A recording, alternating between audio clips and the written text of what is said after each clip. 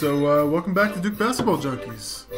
I'm your intrepid host, Michael Eckstadt, and my co-host with me is the equally intrepid Peter Rowe. How you doing, Peter? I was going to ask you if you said trepid or intrepid.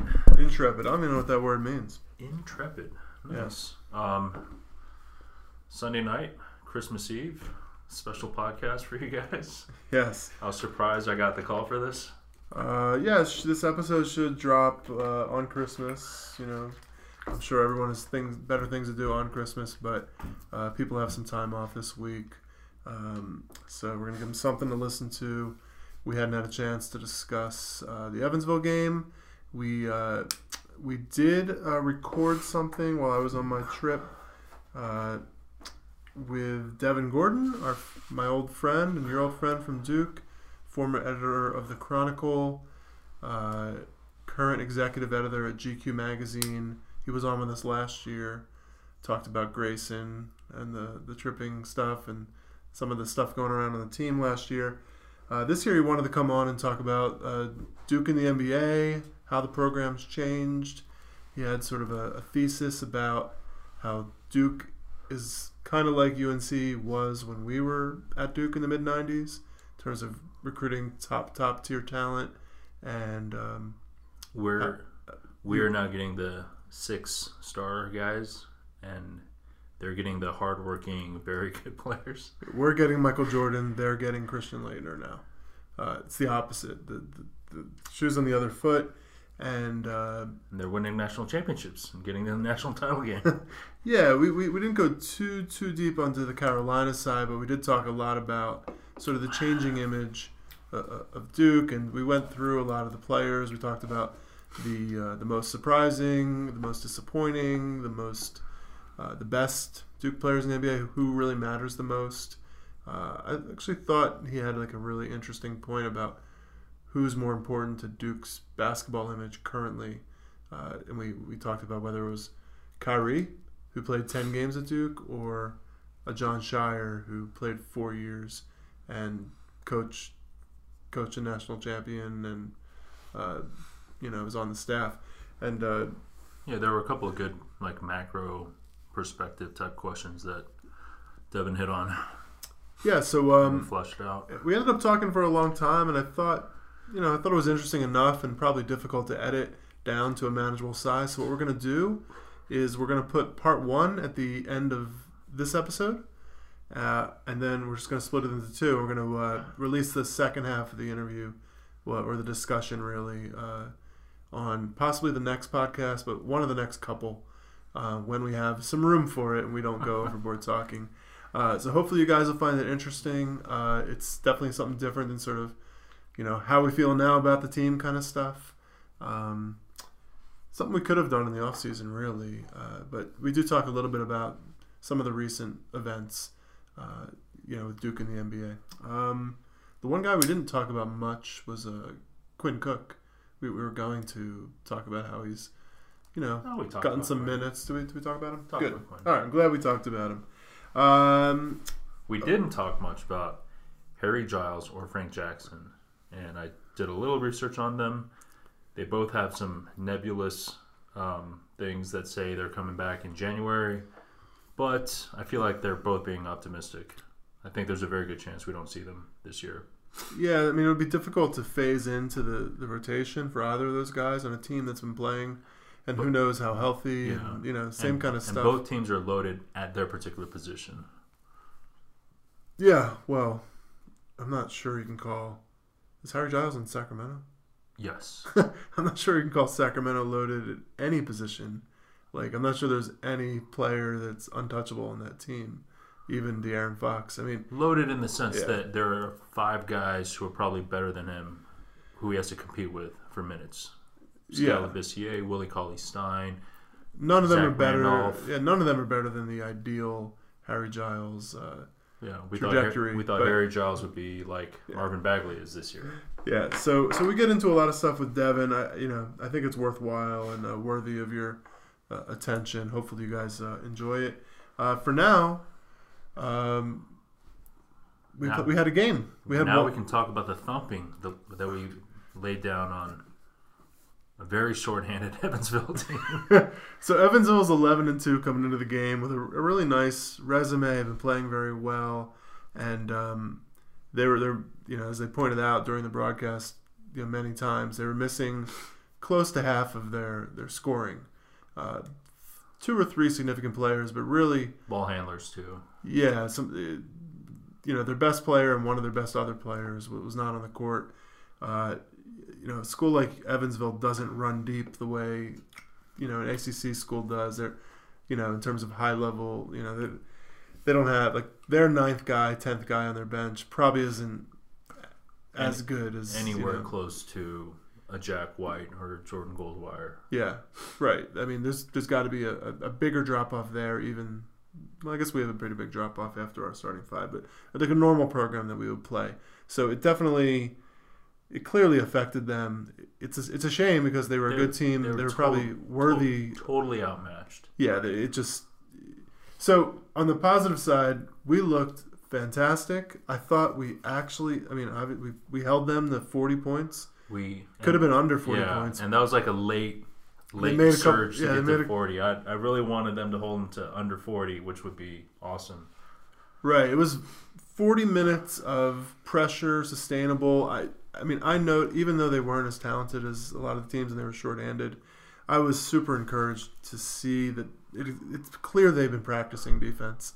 Right. It's clear that the coaches know this is the thing they need to work on. And they laid it out there. But also in fairness to the coaches, yeah, it's not like they were just practicing offense in the past month. They weren't practicing. They had final exams. They had all those away games in Portland and Indiana and Boston, and they were traveling a lot. So they just weren't practicing that much. Yeah, it's interesting. They loaded up the early schedule with games and tournaments and traveling, and with a young team. I mean, they had the preseason, but when it became clear what the flaws were, it just sounded like they didn't really have the time to hunker down and practice and work on some things. Yeah. They probably just didn't have time in the film room either. I don't know what kind of film watching capability they have on the road. My guess is they do have I would some think advanced they have capability. But a lot of stuff to look at. I'm sure everyone's iPads are just loaded up on game film. But if we're looking for signs of improvement on D, we saw it. Yeah, for sure. The help defense was way better. They were cutting off. People weren't getting a clear route to the basket. There were just no easy baskets for ton of steals. Evansville. Guys seem more committed to staying in front of their guys. I did see some not over-aggressive kind of go for the steal, run past your man kind of stuff, but not as much. Not as much. So, Coach K did. He substituted very aggressively very early. I want to say Wendell Carter was sort of pouting when he got subbed out at the 16.5-minute mark in the first half. Yeah, the starting 5 wasn't on the court as long as Bolden came in, O'Connell came in, and Goldwire came in.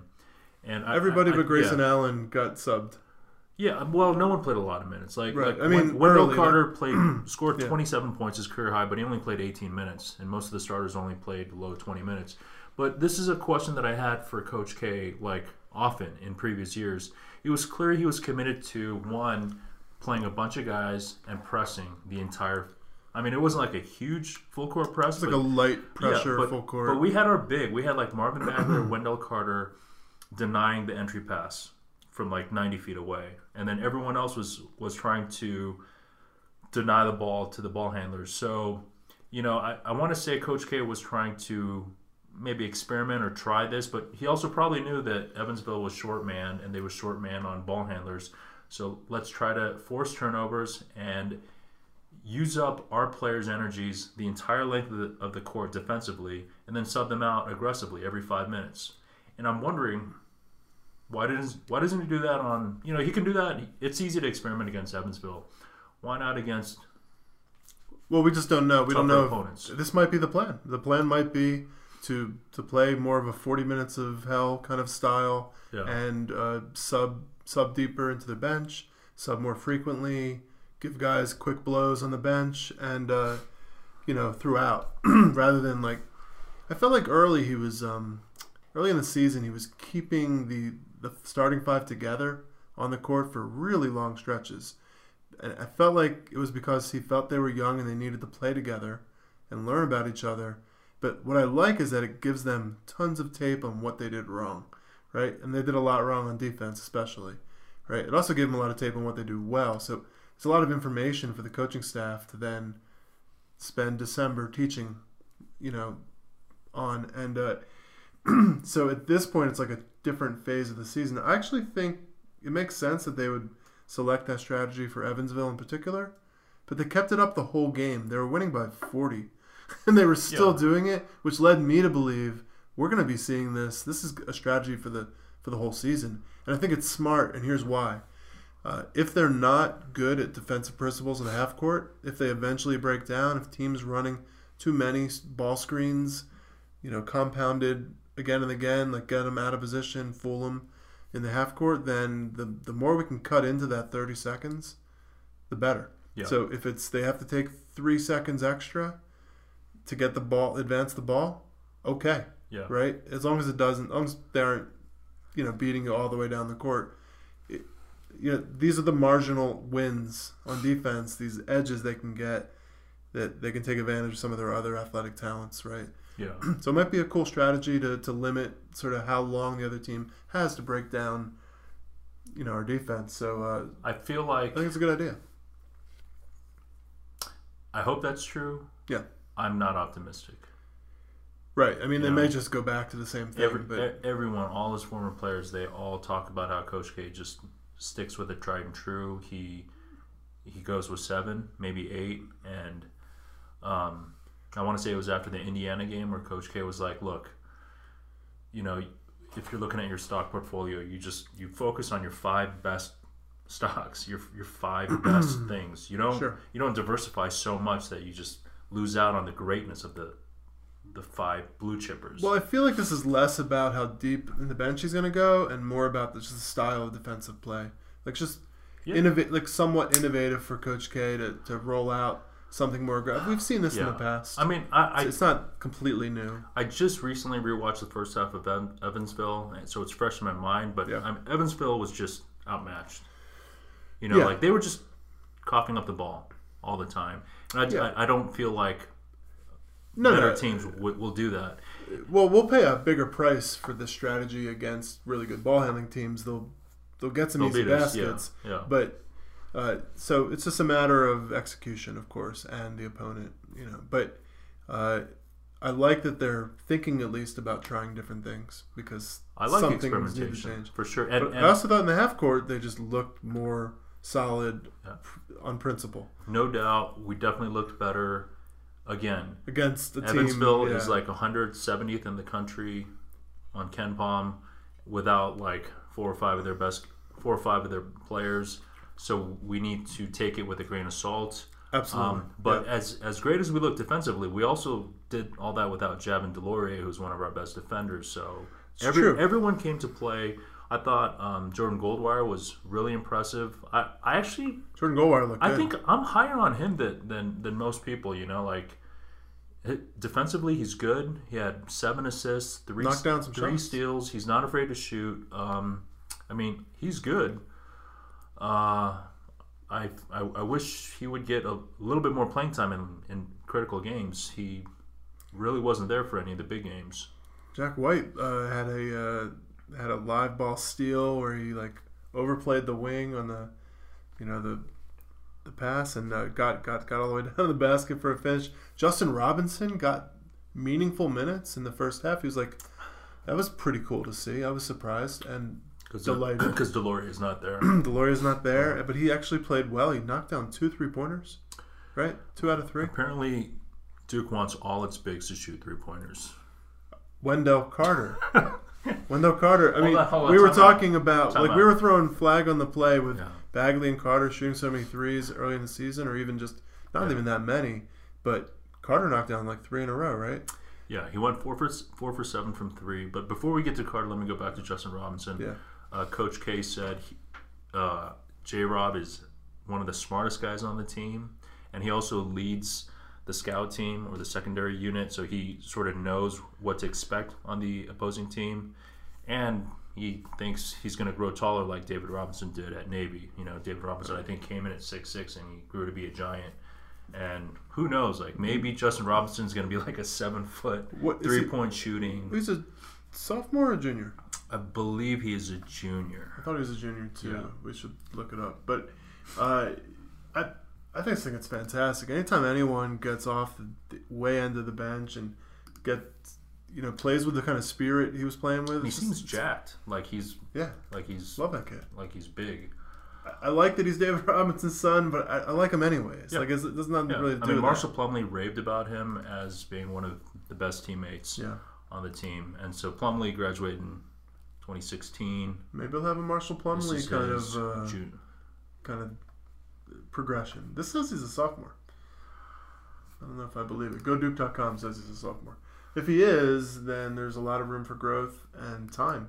So fantastic, He's probably not a sophomore. He's probably not a sophomore. Probably went to a page that is archived or something. Oh, he's not. Oh, redshirted. He's a redshirt sophomore. Oh. He redshirted he is his a freshman sophomore. year. He only played 10 minutes in an exhibition game. Shout out to GoDuke.com for being accurate. Last year, he barely played. He got into 6 games for a couple minutes. I mean, most likely he's barely going to play this year. He's not going to play a lot, probably, but it's huge for him to get in that game and then do what he did. Yeah. And he has less expectations. Like Right. Jack White probably came in with higher expectations. I think Tucker came in. We're not seeing any of him. We're not going to see him. Yeah. We're not going to see him, and he's going to transfer. I think Jack White would be a sick player at St. Mary's, where all the Aussies seem to go. But I mean, Justin Robinson had a great chase down block. I mean, granted, he turned the ball over, but I want to say 3 games ago against the St. Francis, Philadelphia. He seems athletic, and if he has 3-point range, then I don't know why. Okay, these guys sink a couple threes doesn't mean they are. They have 3-point range. I'm not saying he's going to be a prolific 3-point shooter, but when you have a big that can space the floor, and you just sit him outside that 3-point line, even if they're not good in the post, and I don't think Justin Robinson is a really strong post game, even Wendell Carter, even Bagley, what it does is it opens up the whole court. You have to. It draws out the bigs, so now there's less rim protection. Now Grayson, Gary Trent can finish inside when they might have a hard time doing otherwise. It leads to interesting sort of pick and roll opportunities, ball screen opportunities, because now they're a threat to shoot. They can pop off the screen. They don't have to roll to the basket. So it makes the offense a lot more versatile. This is why the game is moving this way. Sure. So it's good news. Like, even if we're still skeptical about sort of whether Bagley's going to shoot a high percentage from 3, just the threat of it matters. And Carter looked good shooting so that 3. That's the question I want to ask you. Are you happy with Wendell Carter shooting threes? Thrilled. A 3-pointer is worth more than a 2-pointer. Okay. So when he hits a 3, we get more points than when he dunks on someone. I don't think he's giving up his post game to live solely outside the 3-point. But it's better if it's better if we can play high low with the bigs and one can space the floor out there. You don't watch a lot of NBA.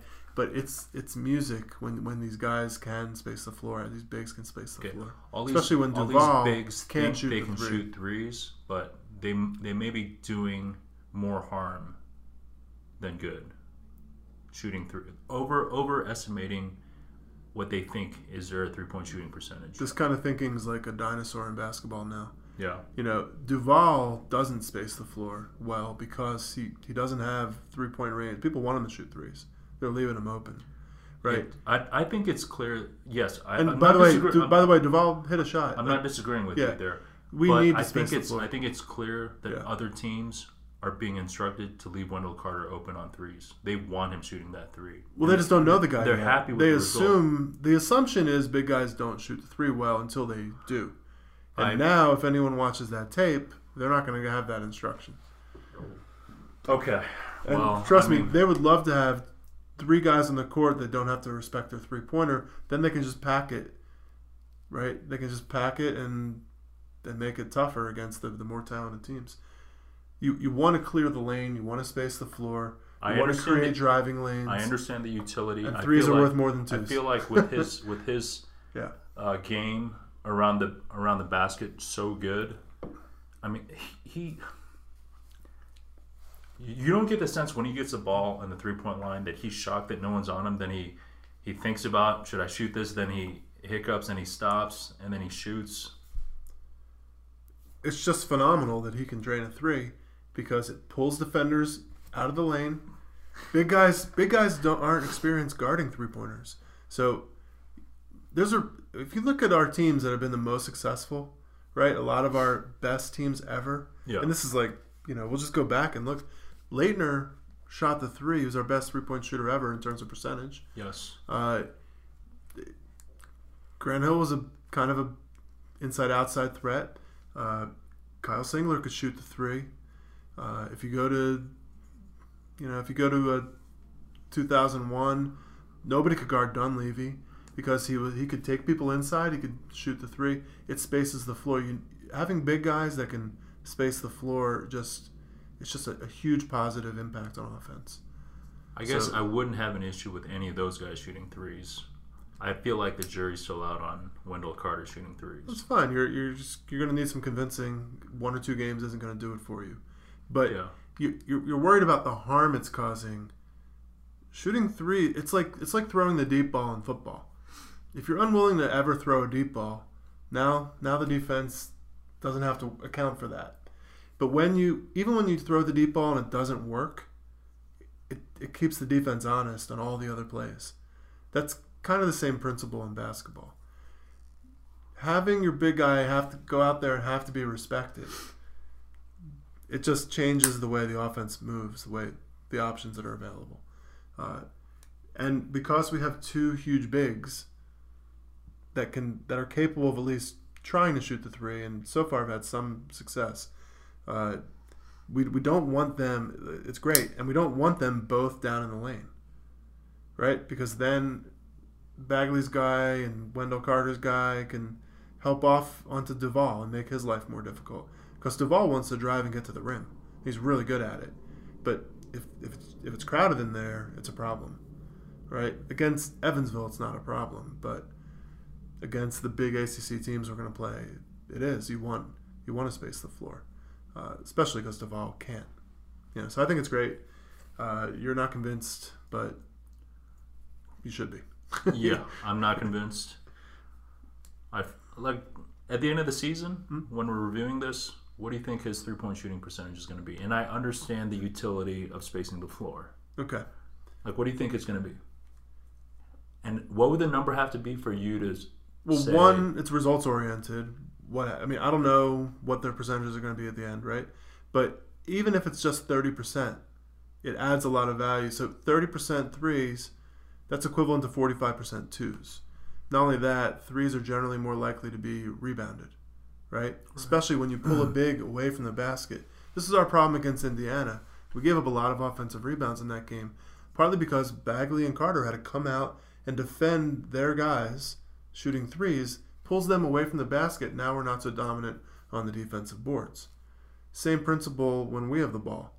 We'd love to pull their bigs away from the basket. Now the other guys can crash and they don't have to outcompete centers for the ball. So it causes a lot of chaos. Watch the Rockets play. Watch Golden State play.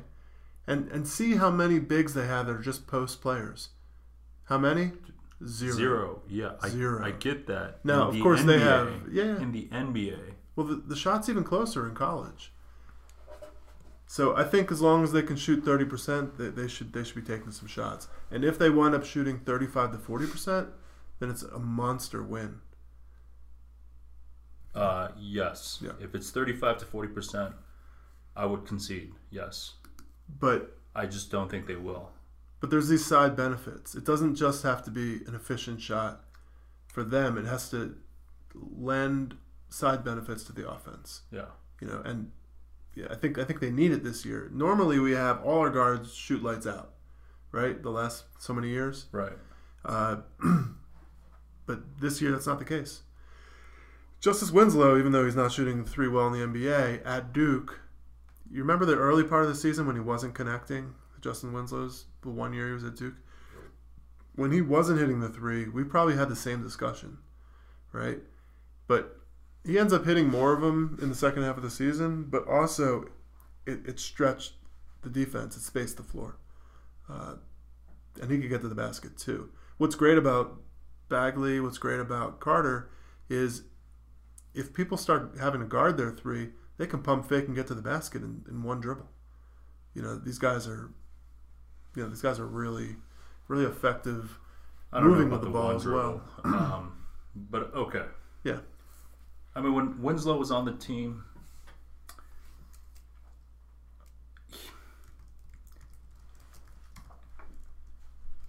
it was Okafor, Emile Jefferson, and Winslow. Yeah, and Emile Jefferson and Okafor did not stretch the floor. Did not space the floor. Right. But in college, you can get away with it more in the NBA, obviously, these days. But, Duke actually, I think Duke played pretty well with Okafor off the floor that year. Yeah, that's how we won that title. That's how we won the national championship, right? But well, I mean, he was in foul trouble too. Who came in off the bench for Okafor? Emile Jefferson. Was he a bench player? Matt Jones and Marshall Plumlee. Matt Jones started. Marshall Plumlee, Matt Jones. See, as much as we sort of like we're down on Matt Jones taking a lot of threes last year, or him being able to knock down threes in stretches of his career was big for the offenses. It's a reason he played on very efficient offenses. This year when we're concerned about the guys that aren't not having enough 3-point shooters, it's a great concern. Duval isn't shooting well enough to keep defenses honest. He just isn't. DeLaurier doesn't shoot threes well enough to keep defenses honest. So if both Bagley and Carter are down, aren't able to knock down outside shots, then we're easier to defend. We're less dimensional. Yeah. So far, apparently, Wendell Carter's shooting 50% from three, 7 of 14 on the season. A lot of those were the last game. Before that, he was 3 of 7. I mean, he came in with a reputation that he could hit a shot. What I'm saying is, one of the 3-point shots, and pretty much all 7 of those 3-point shots were uncontested. That's fair. One of them, but he's going to more likely get those shots, right? One of them, he missed everything. Yeah, he just missed it all. I've seen Steph Curry airball shots. Carter or Bagley is 9 for 26, which is 34.6%. Which again isn't that bad. That is not that bad. Yeah, and I would have guessed it was lower. Those guys are doing it so far. We'll see if they can keep it up. I don't even want to look up Trey Duval. He's 5 of 33 for 15%. Now that shot, that's not working out so far. But my guess is he's a better shooter than 15%. It's early. Yeah. I think he'll wind up in the mid 20s, high 20s. I don't think he's going to get to 30. I mean, that's pretty tough to come back from. But he's just. See.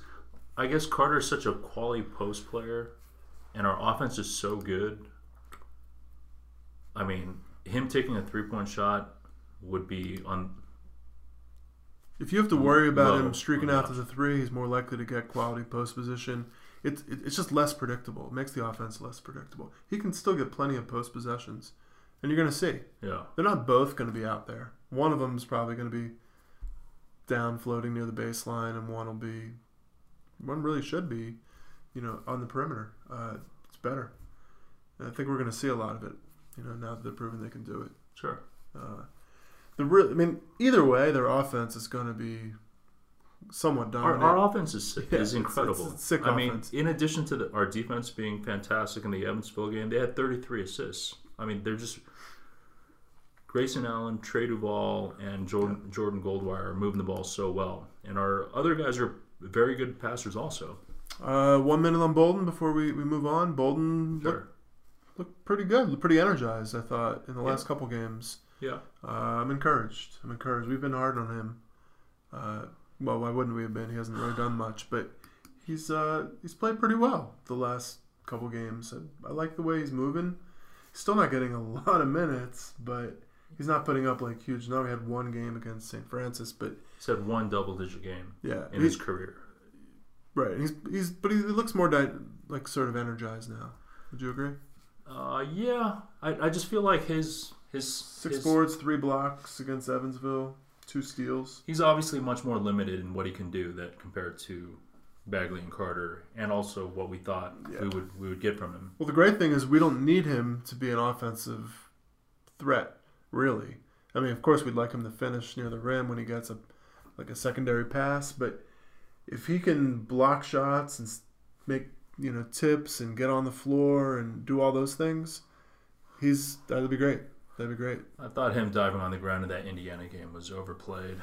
No, I mean that particular play only had so much of an effect on the actual box score, but he's playing well. It's probably a turning point for him. I mean, I love the way the team rose up around him when he did it, and hopefully it's like it's a jumping off point. I like our bench. It inspires his play. I really like our bench. Yeah. Delorier, Bolden, O'Connell, and Goldwire. It's a pretty good bench. I'd love to see them. They'd be pretty competitive. I'd love to see them just lace spin it up off and start it. Yeah, spin off a JV team and let them play in the ACC. What do you think their record would be? Let's say you gave them some suitable subs, and you started Alex O'Connell, Bolden, Jordan Goldwire. You had Tucker available. You had Delorier. You have who else? Jack White and. J. Rob and Mike Quagmire. Yeah. Buckmeyer. Yeah. Buckmeyer. Sure. Excuse me. Quagmire. That's funny. I would say 3 and 15. Maybe a little bit better. Yeah, you gave them one of the starters, then I think they're a winning team. Okay. Where's the scoring coming from? You gotta give him one of the starters. I mean, Alex O'Connell's gonna fill it up. O'Connell would probably have to score 20 points a game. By the way, O'Connell's shooting 50% from 3. Yeah. So, but he doesn't. He's not looking for a shot. Searching for a shot. He's still pretty quick to pass it when he gets on the court. Yeah, and it's interesting he only played 2 minutes in that Boston College loss. I'm just saying. All right. Historical tendencies. Yeah. It's just going to happen. It's true. Yeah, I mean, his per 36 numbers are pretty decent, but he's definitely not, his usage isn't high, but he's a very efficient player so far. All right, well, let's see what happens against Florida State in 6 nights. Yeah, it's coming up pretty soon. Yeah, home game. Students won't be there.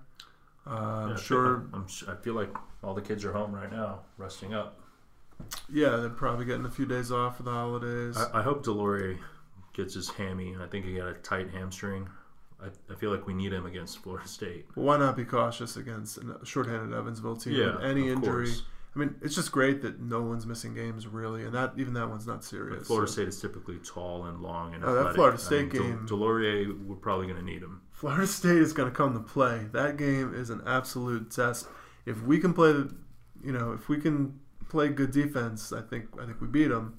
And it'll be an interesting sort of litmus test to see where we're at a few weeks later after hopefully learning some lessons in the early part of the schedule. Yeah. All right. Well, we're going to shift over to the talk with Devin. Again, we recorded this 3 or 4 or 5 days ago. So you're gonna hear us talk about the Evansville game and accurately predict we would win easily. Before we go to Devin, were you sad to learn that Marvin Bagley wasn't the best freshman in the country? We're talking about the Oklahoma. He's only averaging 30 and 10 a game. What's his name? Trey Young. Trey Young. Yeah. Oh, I mean, I think this guy's the best player in the country. He might be. He's currently now in the top 5. I mean, he's certainly playing the best, I guess. I mean, right? he's incredible. Yeah. Just watch a game with Oklahoma. The balls on this guy. Like he really is had impressive. A humongous game. The announcers sat him down. They're like, everyone's comparing you to Steph Curry. How does that make you feel? Most guys would be like, Oh, I hate comparisons, but I'm very honored and humbled by that comparison. This was Trae Young's response. He's like, yeah, I try to take bits and pieces from everyone. So in addition to Steph, I feel like I patterned my game after James Harden, Magic Johnson, Russell Westbrook. I mean, this guy he's not just shooting 30-footers, 25-footers, and scoring 30 a game efficiently. He's also passing the ball 10 assists a game. Nobody gets 10 assists a game. He had over 20. He set some sort of had 22 assists in one of the games. 22, yeah. Which is really hard to do. Obviously, he's handling the ball. Every single possession, it goes through him. He's either shooting or he's delivering, and he's created something. Him, too, he's playing against sort of out-of-conference opponents for the most part. They're not all the toughest. But even against the good teams, he's been very, very impressive. I don't know how real it is. But it's very impressive. Can't be that he's fraudulent. Well, he wasn't in the top 5 discussion for the draft until a couple weeks ago. Yeah. But now he's like dead center in it. I really don't know what to make of him. I have to watch him play. 28-10 after 10 games. I've really only seen highlights. Probably the real deal. I mean, I've just seen him play, and his shooting seems spot on. Yeah, no, and I didn't realize he could pass. It's very impressive. Yeah. I don't think Bagley has to worry about it. They don't play the same position. It is going to be interesting. We mentioned the Ringer article about Bagley. Sort of skeptical take on Bagley in the NBA. In our discussion with Devin, yeah. Yeah, so we get into that. You guys will hear us talk about that. It's really an interesting year. A lot of big-name freshmen. It reminds me of the year with Okafor and Karl Anthony Towns, and where all the best teams were led by freshmen. This year has a shot to look like that again. Hopefully it has the same ending. Yeah, hopefully. All right, so that's enough of that. Let's send you over to the interview we did with Devin and Peter, where we talk about Duke and the NBA. So without further ado, here it is. So the voice you guys are hearing, first of all, welcome to Peter Rowe, my partner and co-host. How you doing, Peter? What's up, fellas? How are you? And also on the line is Devin Gordon, one of the executive editors. Is it the executive editor or one of the executive editors? I can't keep your job title straight. One of two.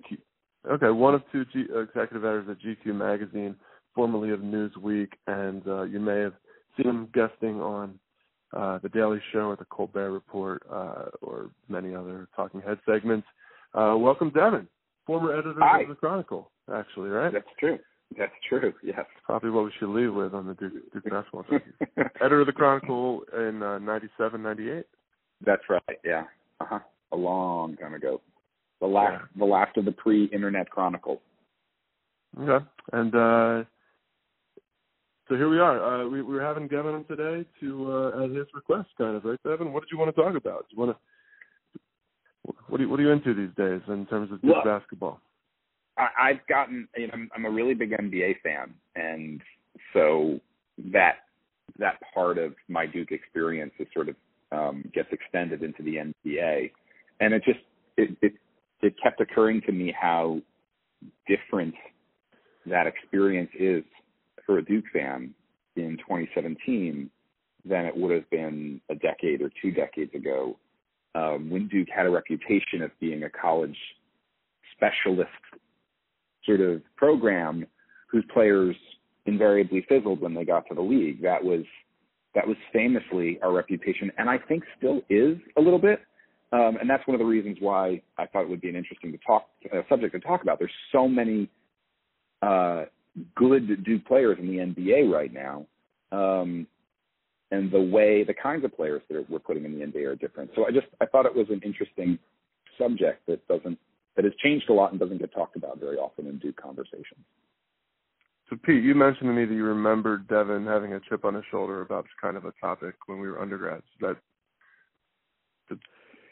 Yeah, I mean, I remember us standing in the hallways of Pegram, I think, and I think it was specifically that it was just like a Duke juxtaposed to UNC. We always came out looking bad because, first they had obviously Jordan, James Worthy, Sam Perkins, then they followed that up with Jerry Stackhouse and Rasheed Wallace, and then Vince Carter and Antoine Jameson.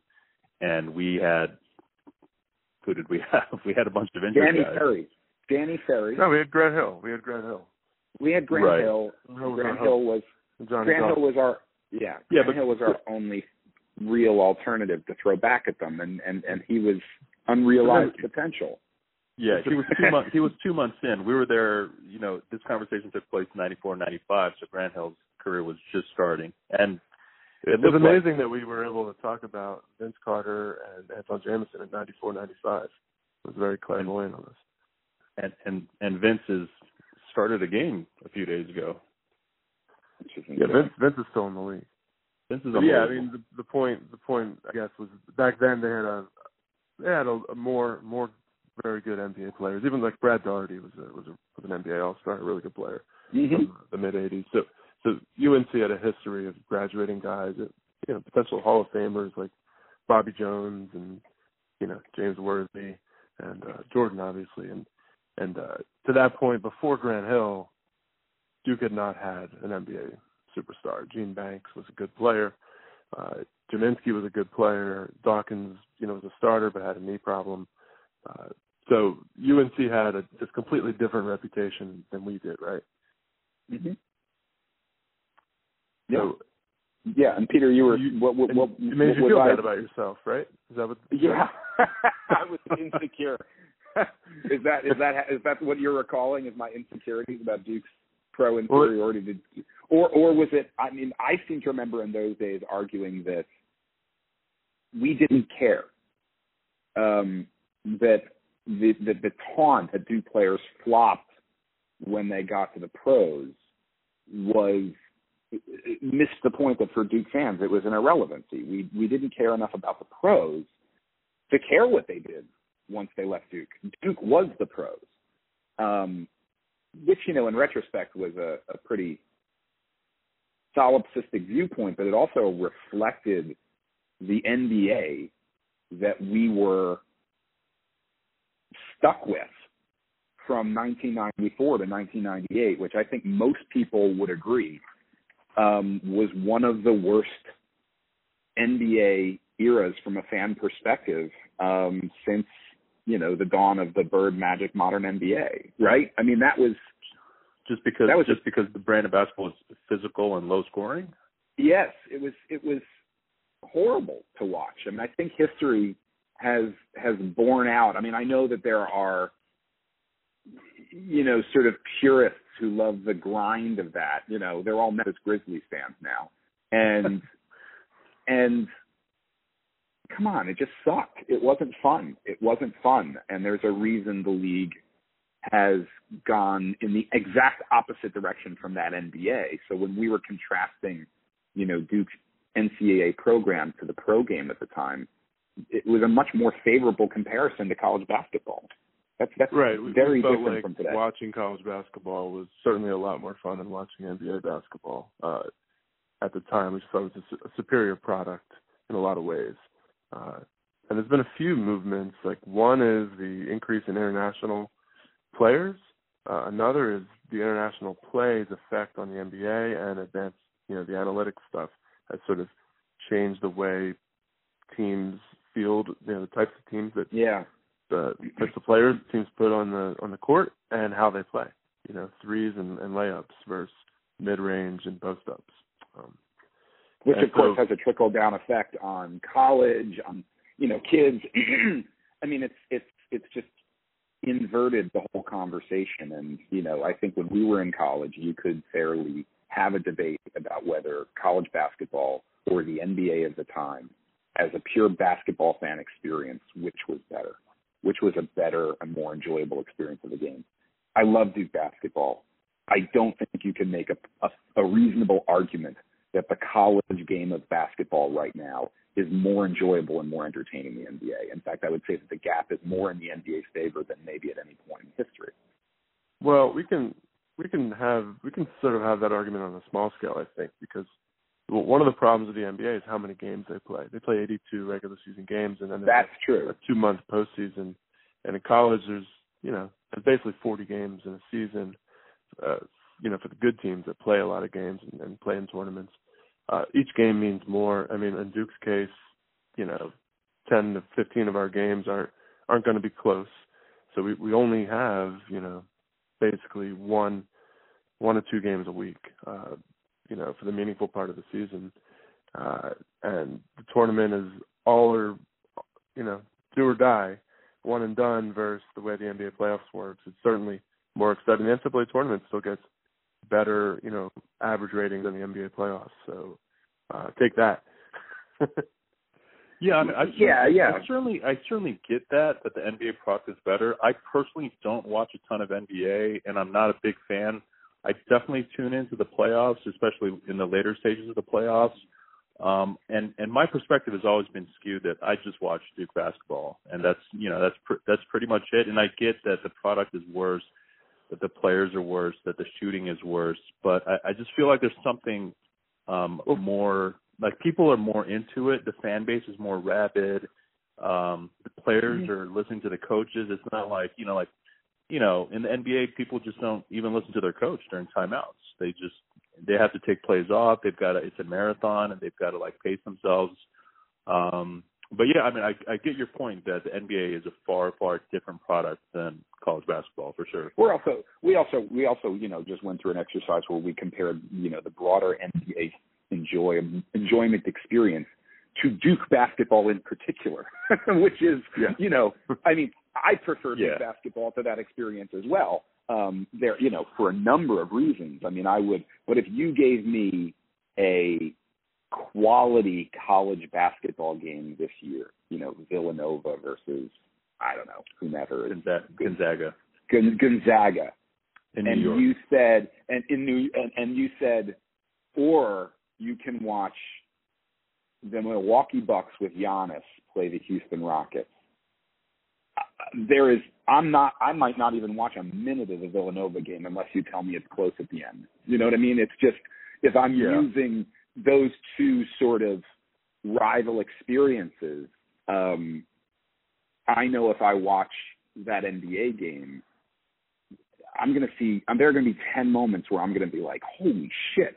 There are very low odds that that's going to happen during the Gonzaga game. You know what I mean?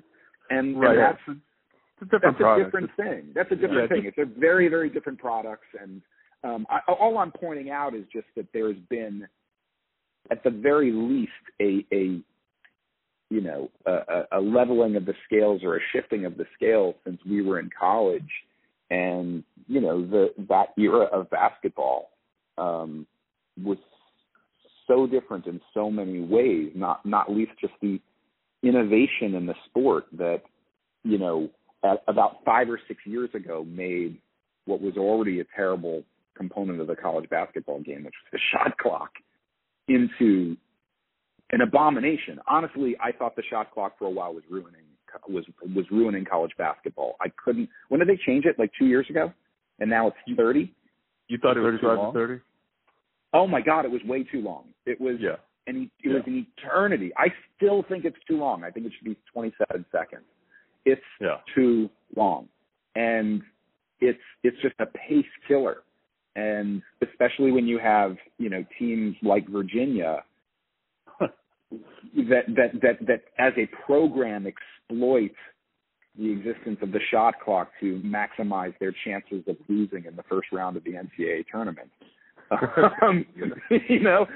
It's like a soul killing. I hate watching Virginia. I won't watch Duke play Virginia. I just won't watch the game. Really? That's not true. I won't watch it. Come on, I'm not going to watch it. I'm telling you. You're going to watch it. I'm not going to watch it. I'm not going to watch it. You're not exaggerating, Devin? I'm not exaggerating. I won't watch it. I can't. I'm at a point in my life. I got 2 kids. I miss Duke games, and I go out of my way to watch the games that I'm really excited about. And unless I'm sitting at home that night and I don't have anything to do, of course I will watch it if there's nothing on. But I will not make plans. I will not go out of my way to see that game. Devin, do you not own a DVR? No, I can't. No, but I don't. You watch sports on DVR? I can't watch sports on DVR. Do you? You don't time shift games? No. It's a weird thing that I've never been able to do. I don't know why. Yeah.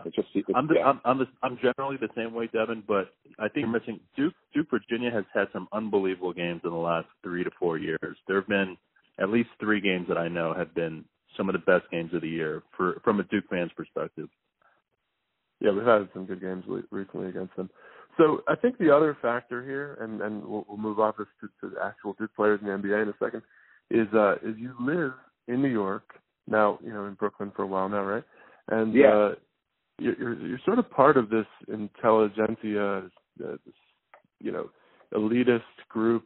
Elitist. Okay.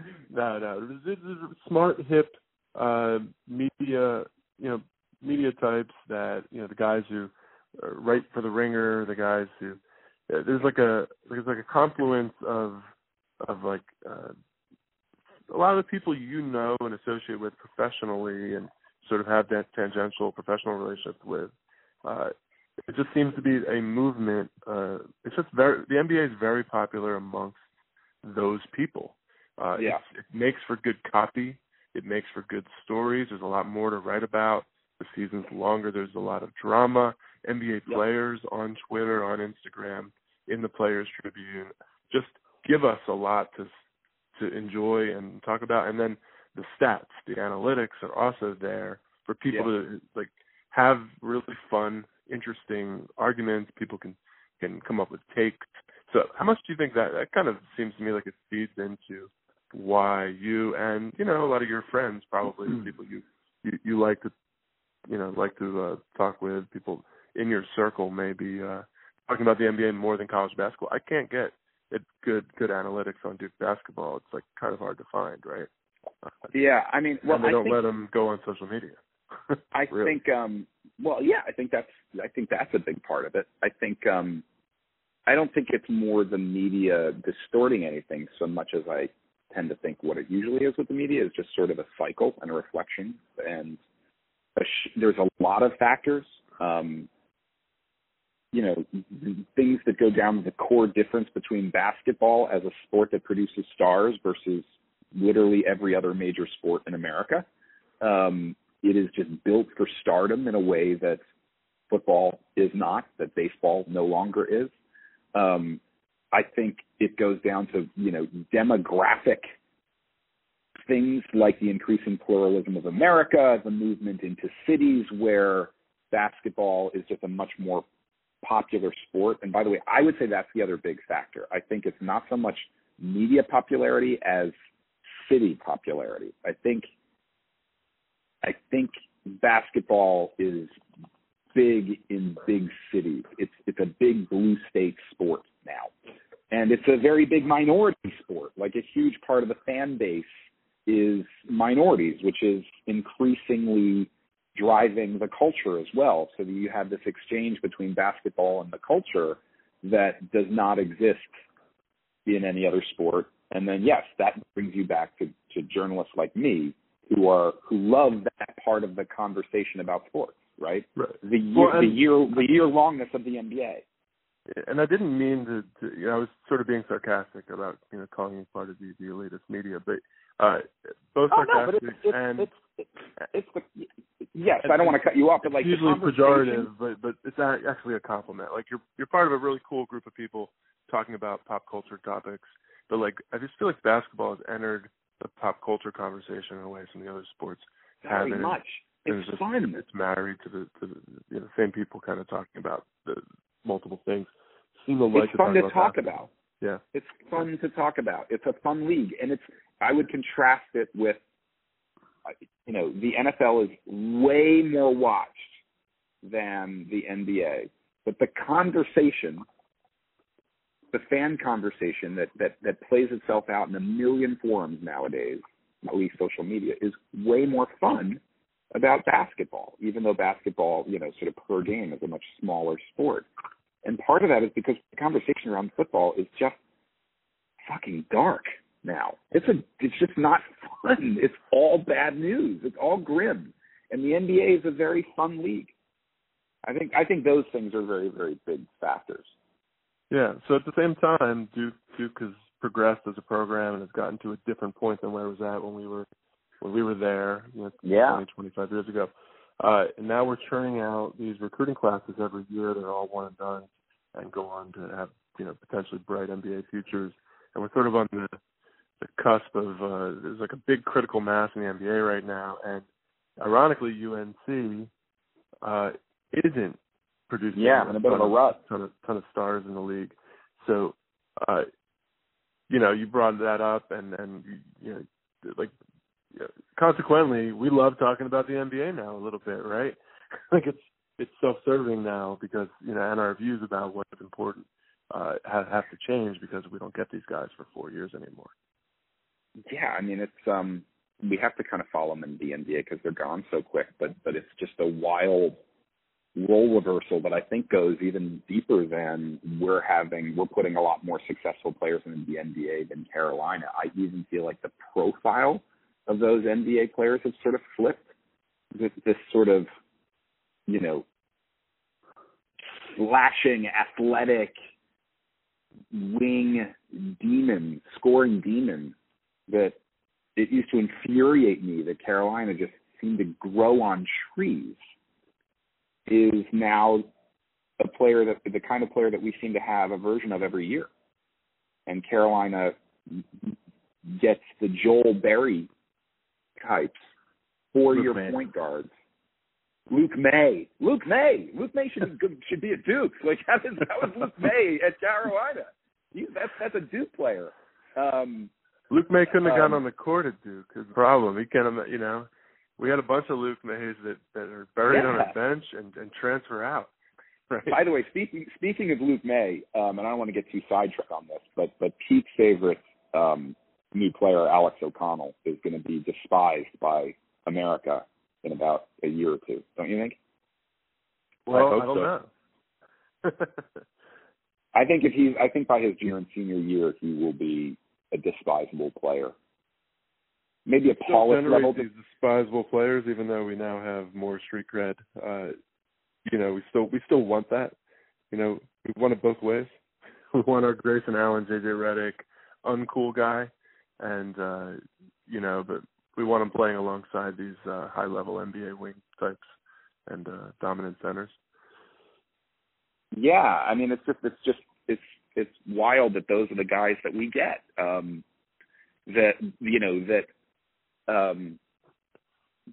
Jason Tatum and Jabari Parker, who are very, very different players. I don't want to lump them all together, but they are both super athletic guys who are just super confident scorers, like arrived in college, basically as finished NBA scorers.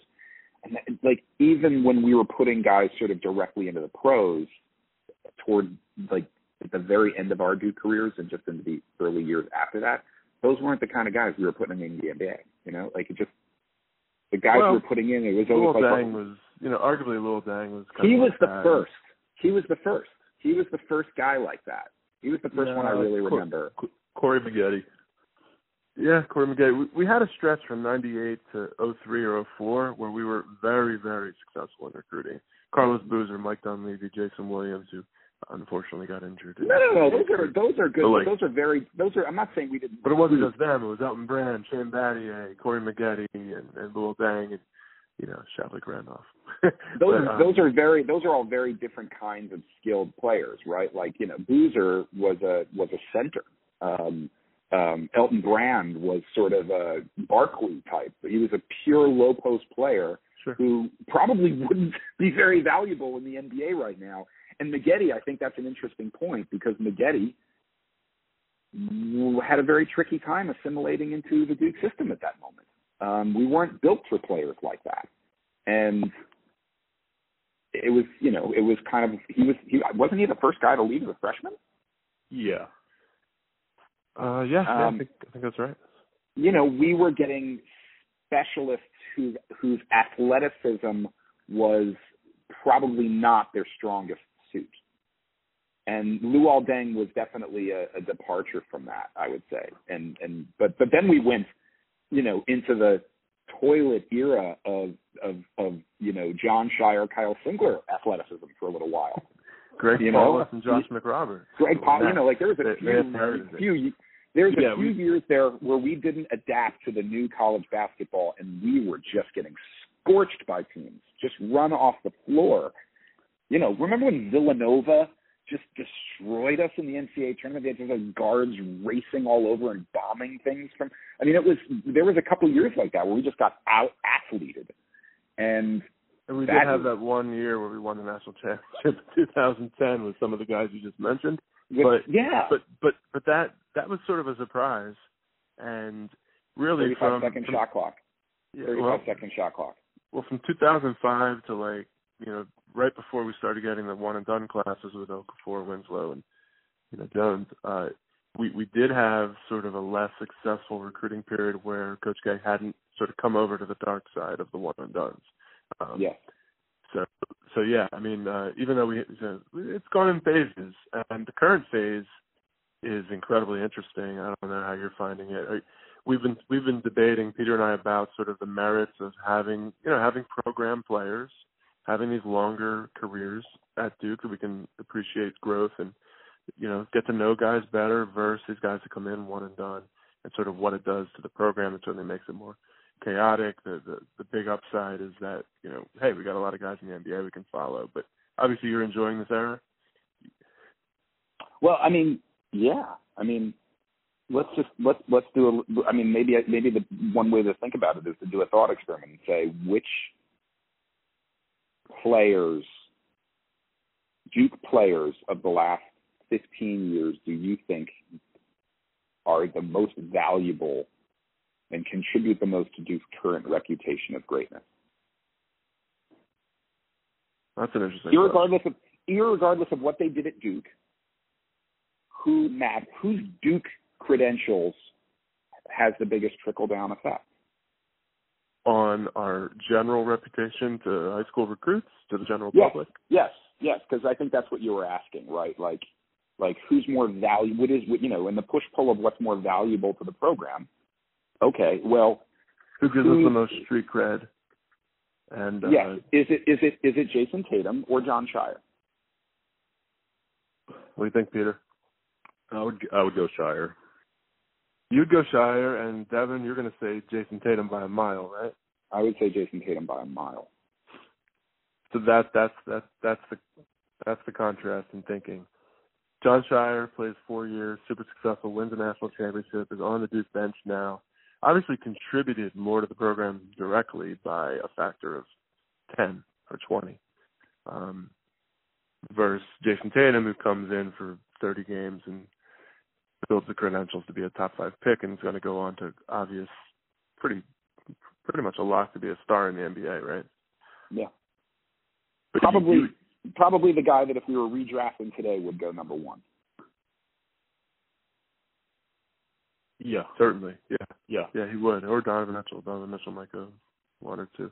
I guess he'd go 2 or 3. Probably depends on who would have the pick, right? But Yeah, I think Jason Tatum was probably. You're right. He's probably would go number 1. Somebody on last year's episode of Duke Basketball Junkies predicted he might go number 1 or should go. You guys were, by the way, just to since this plays into the conversation, one of the things that I think is fascinating about Tatum, and I want to get back to that thought of because I want to hear what you think, Mike, on the Scheyer versus Tatum question, is you guys were right about Tatum, especially in the sense that I think, Pete, maybe you were the one who said that you thought that Tatum could be one of, if he stayed long enough, which he clearly wasn't going to, one of the better defenders that Duke had. And when I can't remember if that was what you had said. I may be misquoting you, but just as his natural, maybe that was Mike, but it was just sort of natural athleticism, instincts, and ability. And, we also thought he came in as a pretty good three-point shooter. The things that were considered to be big weaknesses of his as he was getting drafted were things that you guys were early to say, look, just because he's not doing it doesn't mean he can't. I think his 2 biggest knocks were he took low percentage 2s and he didn't have elite athleticism. But to rewind a little bit, I think Mike was on board initially raving about his defensive prowess. I think I was more just being sort of wishful about, can you I want to say it was during the ACC tournament run where I was like, wow, this guy is unbelievable. Can you just imagine what he would be like if he was like a junior or senior at Duke? He would be possibly one of the best college players ever if he just stayed. Yeah, he was like weird. Grant Hill-esque in his sort of all-court, all-ability game as a freshman versus Grant Hill, who was really a role player as a freshman. But, so imagine what he would have become by the time he was a senior in a different era. I've always been a little mystified by the Jason Tatum. Does he have elite athleticism thing? It's like compared to who? Like I think there was a me. bias. I think there is like a Duke bias. There's a narrative that says like our players aren't as athletic, but also there's a bias against. There's a certain kind of athleticism, and people define it as sort of Russell Westbrook athleticism, which is it's like incomparable explosiveness, like pure explosive. And Jason Tatum actually is pretty explosive, so I think he was underrated, and even in that terms of athleticism. But what I was impressed by right away is just how coordinated he seemed. Ben Simmons has this too, and Shane Battier kind of had this ability to anticipate and use his hands and his length in a certain way. I was just very impressed by it. But after we saw him play the first time, I came onto the podcast and probably still foolishly in retrospect compared him to Julius Erving. But that's how impressed I was the first time I saw him. I was like, wow, this guy's like has swooping athleticism. It's just I think you're probably right. Shot selection, but I think that's one of the reasons why I wanted to have this conversation with you guys, because I feel like it is. I think you're right that there's a residue of Duke stereotype in some of that evaluation. I thought it's interesting you brought up Russell Westbrook, because there's another player whose particular breed of athleticism is not something that anyone associates with the kind of player that Duke gets. Even though I've always thought that the proto Russell Westbrook was Jay Williams.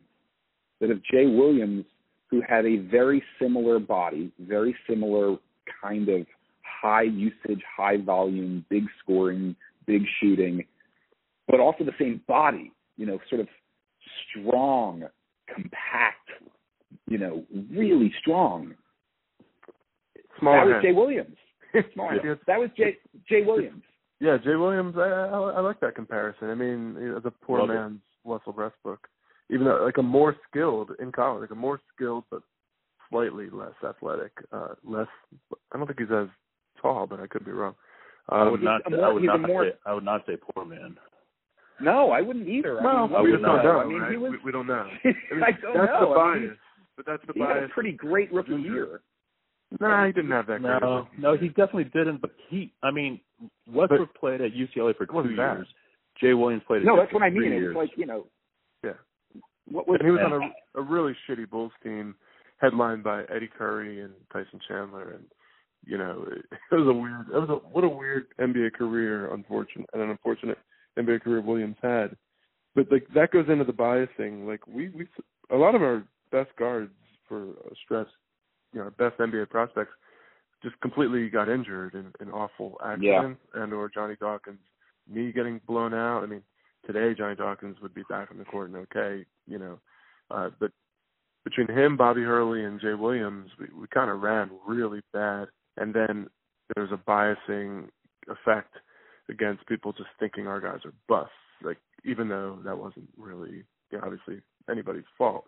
Some decision making, I guess. But yeah, it's an interesting point. So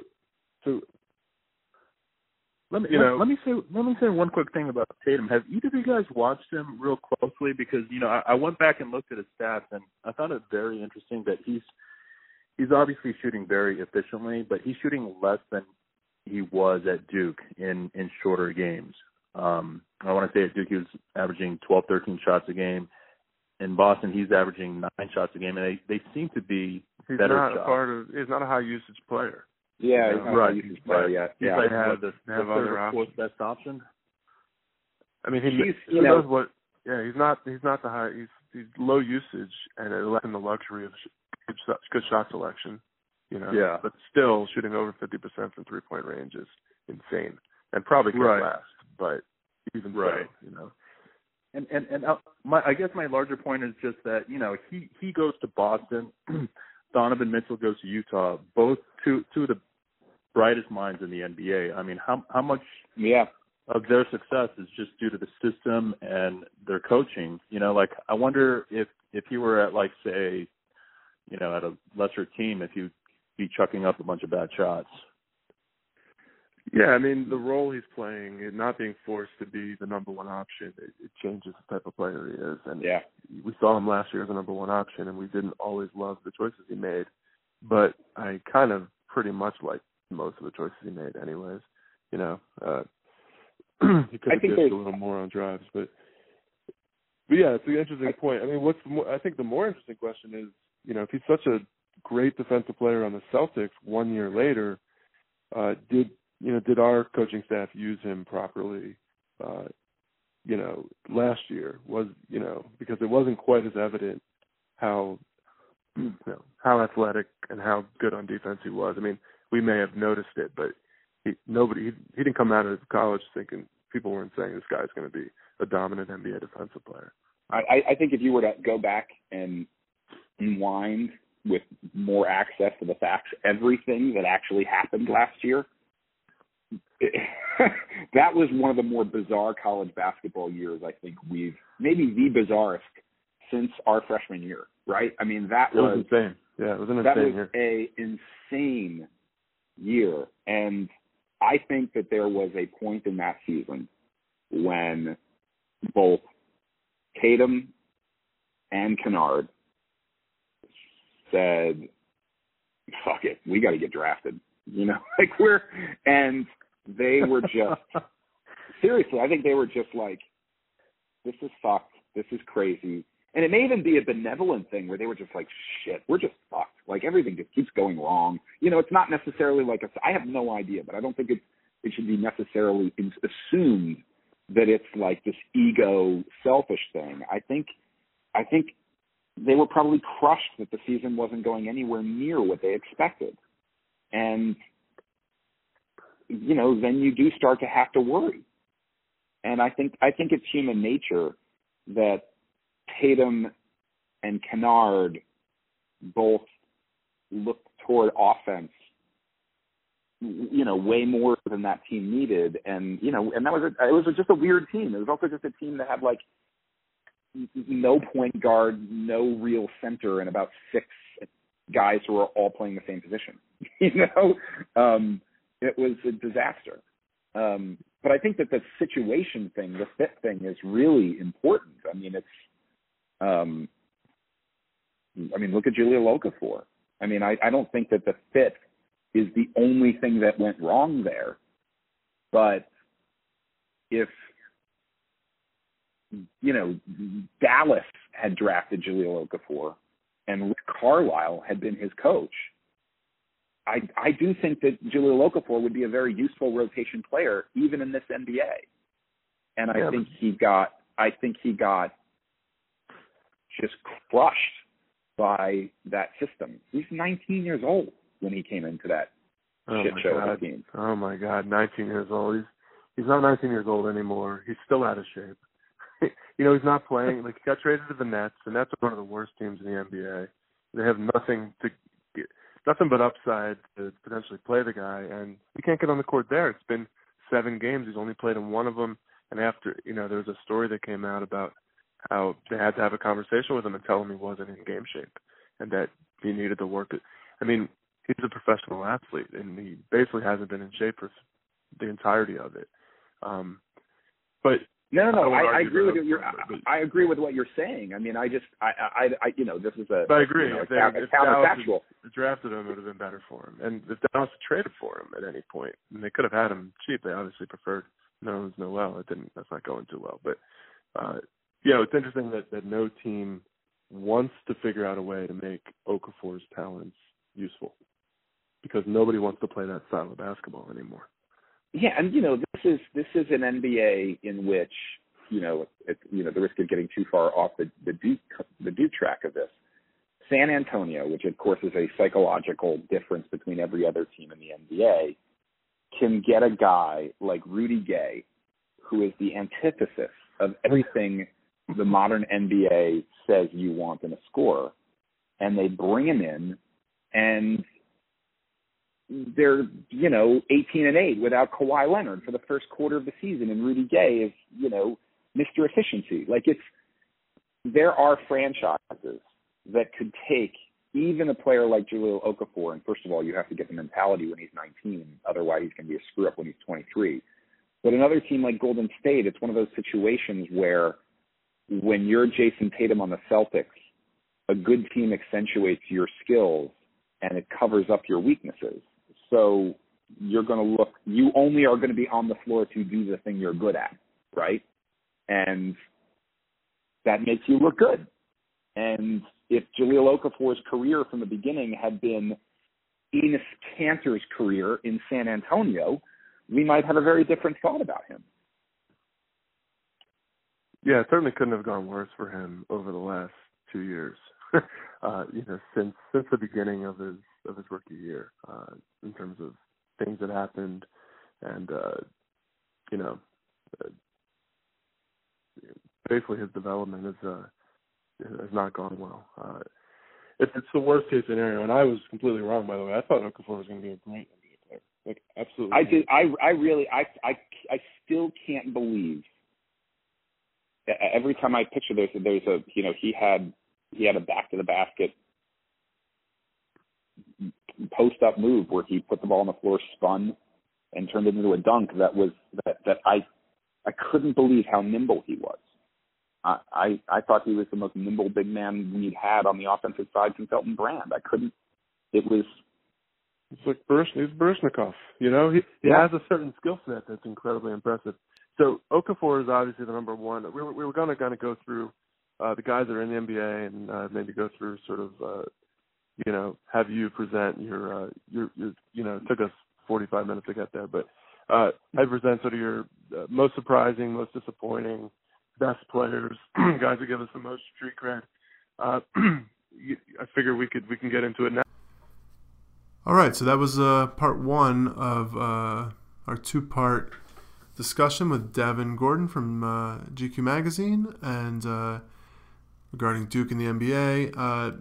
We spoke for so long about just generally. We never got into our list that we were going to go through. So as you heard, we're gonna get into that. For part two will consist of their most disappointing players, our most pleasant surprise players, the best players, the players that give us the most street cred, and those kinds of things. So that discussion moves along a little more orderly, and we have I think some interesting things come up. So hopefully you guys enjoy listening to that, and if you did, you can check out the second part on the next podcast. And if you didn't, go ahead and skip it and just listen to our talk about this year's team.